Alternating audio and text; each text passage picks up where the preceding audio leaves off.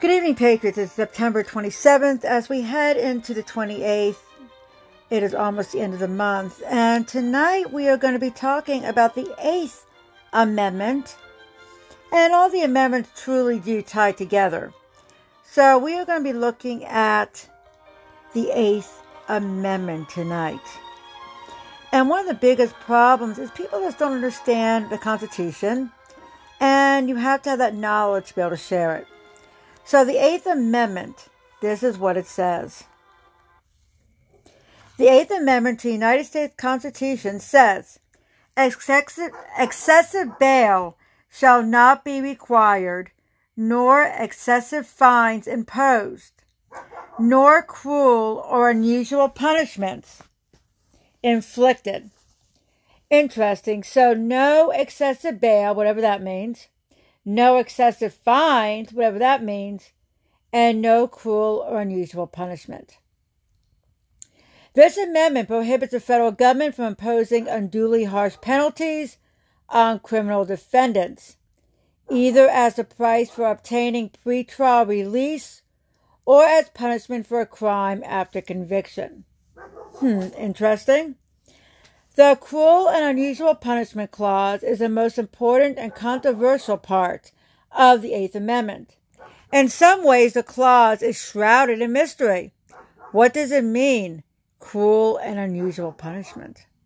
How do we measure what is cruel and unusual? What punishment is unusual? We do know some things of where it came from. In 1689, before the ratification of the Constitution, they were looking in Great Britain, they often tortured people. And obviously when you're looking at some of these torture devices that were used, there is not a person in the rational mind that would not consider that cruel or unusual.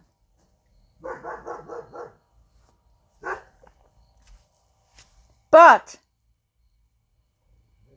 these things do change over time, do they not? Solitary confinement was always thought as normal, and now many people consider that cruel and unusual punishment. And I apologize, my dogs are barking tonight, and they are dogs, and that's what they do. So, the idea of what is cruel and unusual 200 years ago and today may be very different. When the Constitution was first ratified, it did not contain the Bill of Rights, and it did not prohibit cruel and unusual punishment. These protections were not added until after the Constitution was ratified. The debates that occurred while the states were deciding whether to ratify the Constitution shed some light on the meaning of cruel and unusual. Now, we know that in today's society, we talk about also due process. You're supposed to be innocent until proven guilty. But in reality, that is just not the case. And you know it. Because what happens when you go to the local, Circle K, the arrest warrants, the pictures, the mugshots. If you're really innocent, why are they putting your picture out there? I guess it's public knowledge you're arrested. But anyone can be arrested for anything. It doesn't mean you are guilty of anything. And that always really bothered me. Yes, it's public knowledge, but is it worth ruining someone's life over when you haven't been convicted of anything yet? You haven't even gone before a judge. It's always sat wrong. And I've never been a fan of our criminal justice system. One, because it's a money-making system. Our prison institutions are money-making, privatized punishment facilities. And the rich usually do get off while the poor suffer. So, cruel and unusual can mean very different things to very different people. All right, let's move forward. Now, we also know that back in the day, people would be fined so much money that they couldn't pay it, and therefore they could not get out of prison. And the founding fathers did not want that to be the case. Basically, that they purposely set everything so high, and the fines were so high, they knew you would never be able to pay them, and therefore be able to really imprison people forever without any way to get free. And they realized this, and they began to look for ways in the new republic for this not to occur. So let's go back to the Constitution. Now, they were having all these debates during the time, and there were some really barbaric punishments. They used to put people in the stockade, in town. There was really some very brutal punishments, including to children. Corporal punishment was practiced in the schools right up until, I believe, in 1950s and 1960s. Is it wrong? People used to spank their children. Now you hit a child, it's a felony. Maybe that's part of the problem with society. We then went through the notion with, let's get hard on crime. 3 strikes, you outlaws, mandatory minimums. And I'll be honest, I don't agree with that either. Just like I do not believe you can win a war on drugs or a war on morality or war on anything else. And so our notion of law and order has changed depending who's president. And again, the majority is deciding these factors that we are no longer a constitutional republic. Now, when the Founding Fathers were sitting down, one thing they did talk about also was a death penalty. And this is highly contested because all through history, men and women were executed. And now people, fight against this. Only God can take a life. Well, God took a lot of lives in the Bible, didn't he? God was definitely a God of war, and God definitely took lives in the Bible. So we can't say that there was no notion for a death penalty.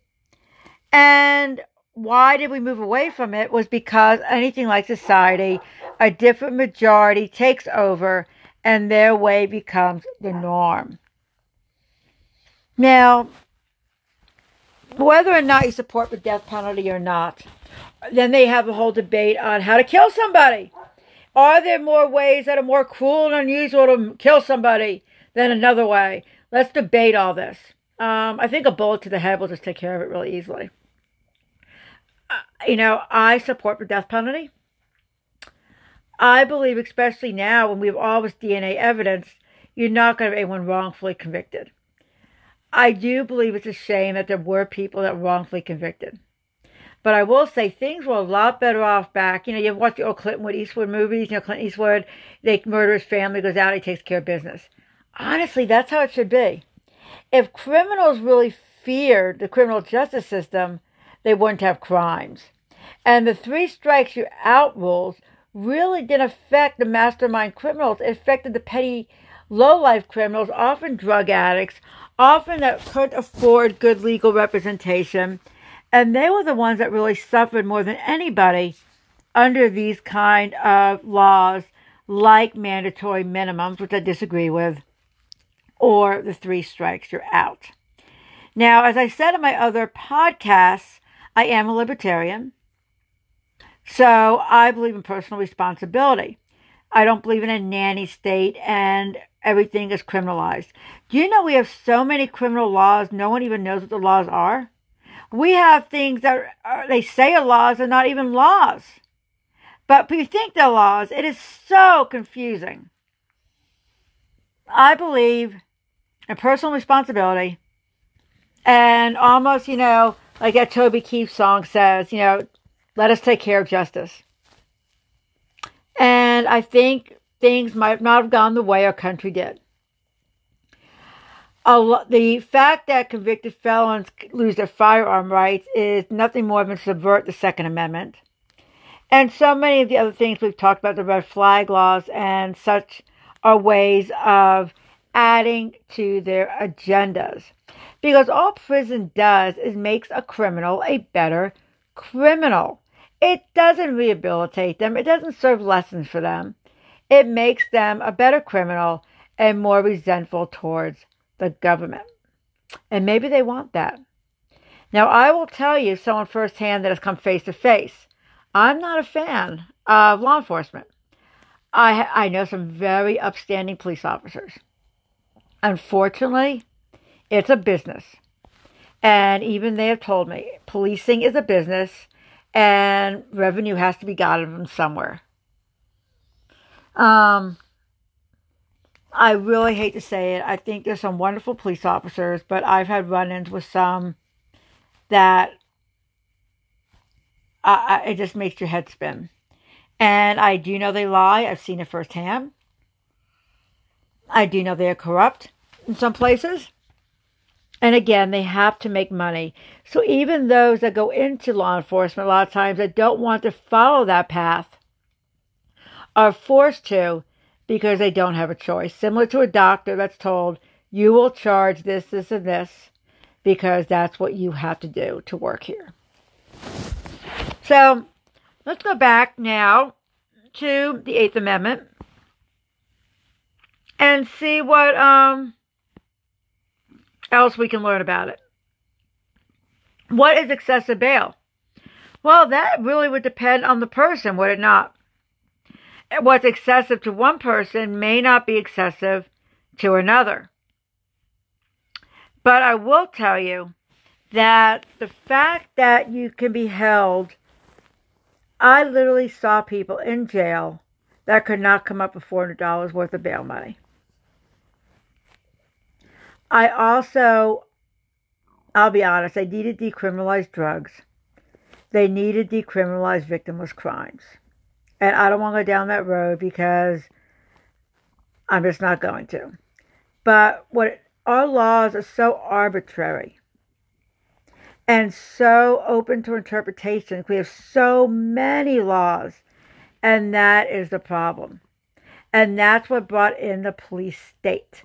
Because the more laws you have, and then you can start adding things that aren't even laws, but people believe they are because they are put out in such a way. All right, let's go back into this a little bit. It says excessive bail shall not be required, nor excessive fines imposed. I really would like to know who defines this. If Tom Cruise thinks, $1 million is nothing, someone else might find $10 exorbitant. So, again, it's so arbitrary when you look at where the laws have come from. Now, how does it affect where we are today in our society? Well, as I said, over legislation. And all tyrannies begin to do that because to become a police state, to become a dictatorship, to become a socialist entity, you have to take control. And you can take control because everything is illegal. And again, because if you convict someone of a felony, they will lose their gun rights. They won't be able to work. You'll make them a better criminal. Before the scamdemic hit, I was very, very involved in this. I really, really feel our criminal justice system needed to be really just redone. Judges were legislating off the benches, and some of the legislation that was coming down was just absolutely ridiculous. I really don't know if we're in a place that we can go back to that anymore because the least of our worries now is this. Due process is gone. We can arrest people under the guise of some emergency or a national crisis or call them a domestic terrorist. And that, according to the government, they can just throw away their amendments. They don't have to have due process. They can throw them in jail forever like the Tower of London and be done with it. That's not our country. That's not what we're about. Now I'm going to say something very radical. I never trusted the criminal justice system, and I would never have anything to do with them. If I really felt that, I'm going to give you a hypothetical. The political prisoners on January 6th. First of all, nobody needed to be in Washington that day. That was the most retarded thing I ever heard of in my life. Nothing comes out of good of a protest and rally, even at a state house. Okay, great. 500 people showed up. They showed solidarity. Now what? Why don't those 500 people stand in front of a closed business and exercise their Second Amendment rights? You understand what I'm saying, Patriots? Okay? There was no reason to be there on January 6th. It was a setup. And if you didn't know that going down there, I'm sorry. The people took a risk going there. I would not have been there if you had offered me $1 million. I knew something bad was going to happen. And I originally thought it would be like a mass shooting in the crowd and they would blame it on somebody or something like that. Again, the false flag narrative. Our Constitution does ebb and flow with the generations. A couple of interesting tidbits before I sign off tonight. I collect antiques. And do you know I have antique bottles of cocaine and heroin? I do. It was widely prescribed. They gave it to babies for teething. So much of what we know as bad or good changes as society changes. As I said, spanking a child, getting into a fight in school. There didn't used to be a zero tolerance policy. Carrying a small knife was normal, or a hunting knife, or even putting a rifle in the back of your pickup truck. Seatbelt laws. All these things are just compounding. People become so used to everything being illegal, the government can sneak in, and that tyranny can get stronger and stronger and stronger and stronger. I spoke last night about groups called the militia and the Second Amendment. And many people don't even realize that our founding fathers could not have seen everything that's happening today. They could not have. But they understood enough from what they saw to be fearful for us. How can they keep people locked up for months without going before a judge and having a trial? What is a speedy trial? Who defines that? What is cruel and unusual? What is bail? Would you have been taken? Would you run? You watch those shows that almost got away with it. A lot of people do. I don't think that's going to be our biggest problem anymore. Our biggest problem is going to be literally escaping tyranny. And I don't even know how we're going to be able to do that at this point. Because our court system pretty much shut down when the scamdemic hit and still hasn't come back. They're not hearing cases. They're not hearing civil cases. There are churches that are sued about the civil liberties being taken away, people, organizations, and they're not being heard. How can that be? 2 years later, not even to get before a judge. Because they can. Who's going to make them? Who is going to make them?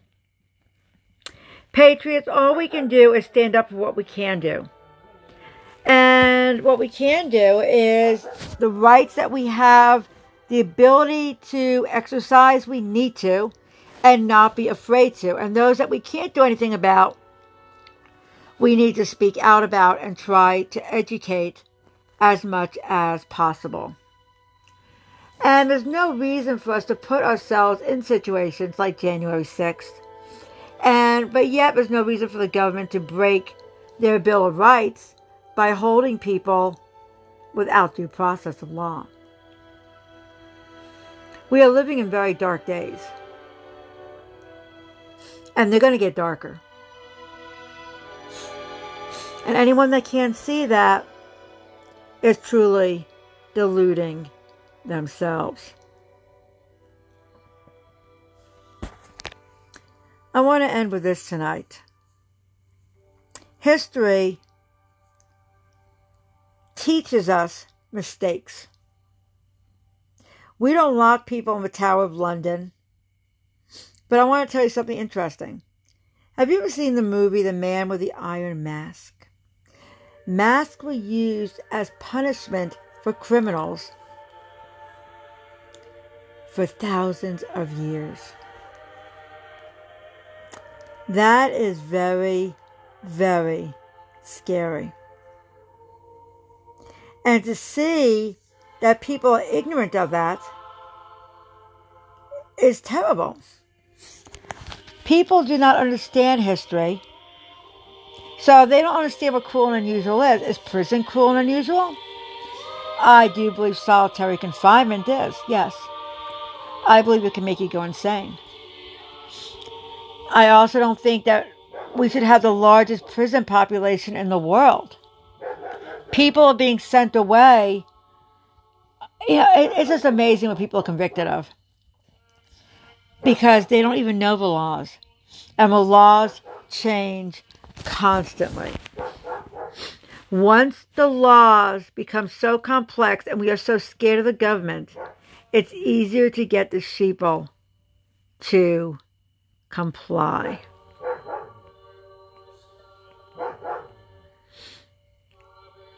I really urge you to read the Constitution and understand it. Read it. Read the Bill of Rights. But read the history around it. Read what was happening at the time. Read the thoughts of the Founding Fathers so you get a full picture of what it is.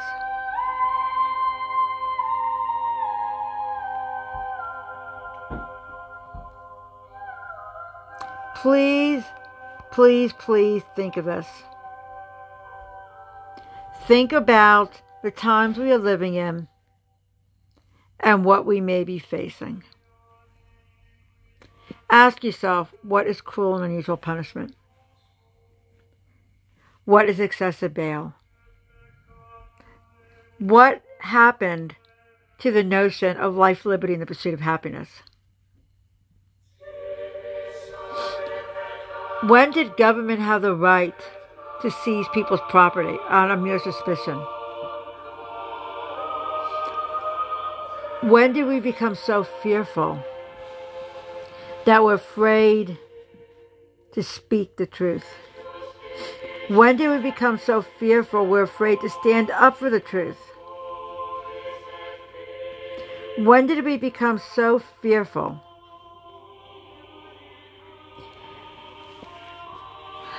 I guess we've evolved into a society of fear, and that's how we know when people fear the government, that's tyranny.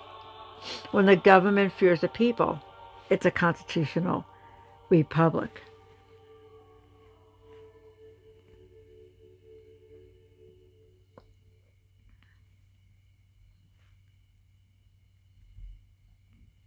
Those who expect to reap the blessings of freedom must, like men, undergo the fatigue of supporting it. That was Thomas Paine.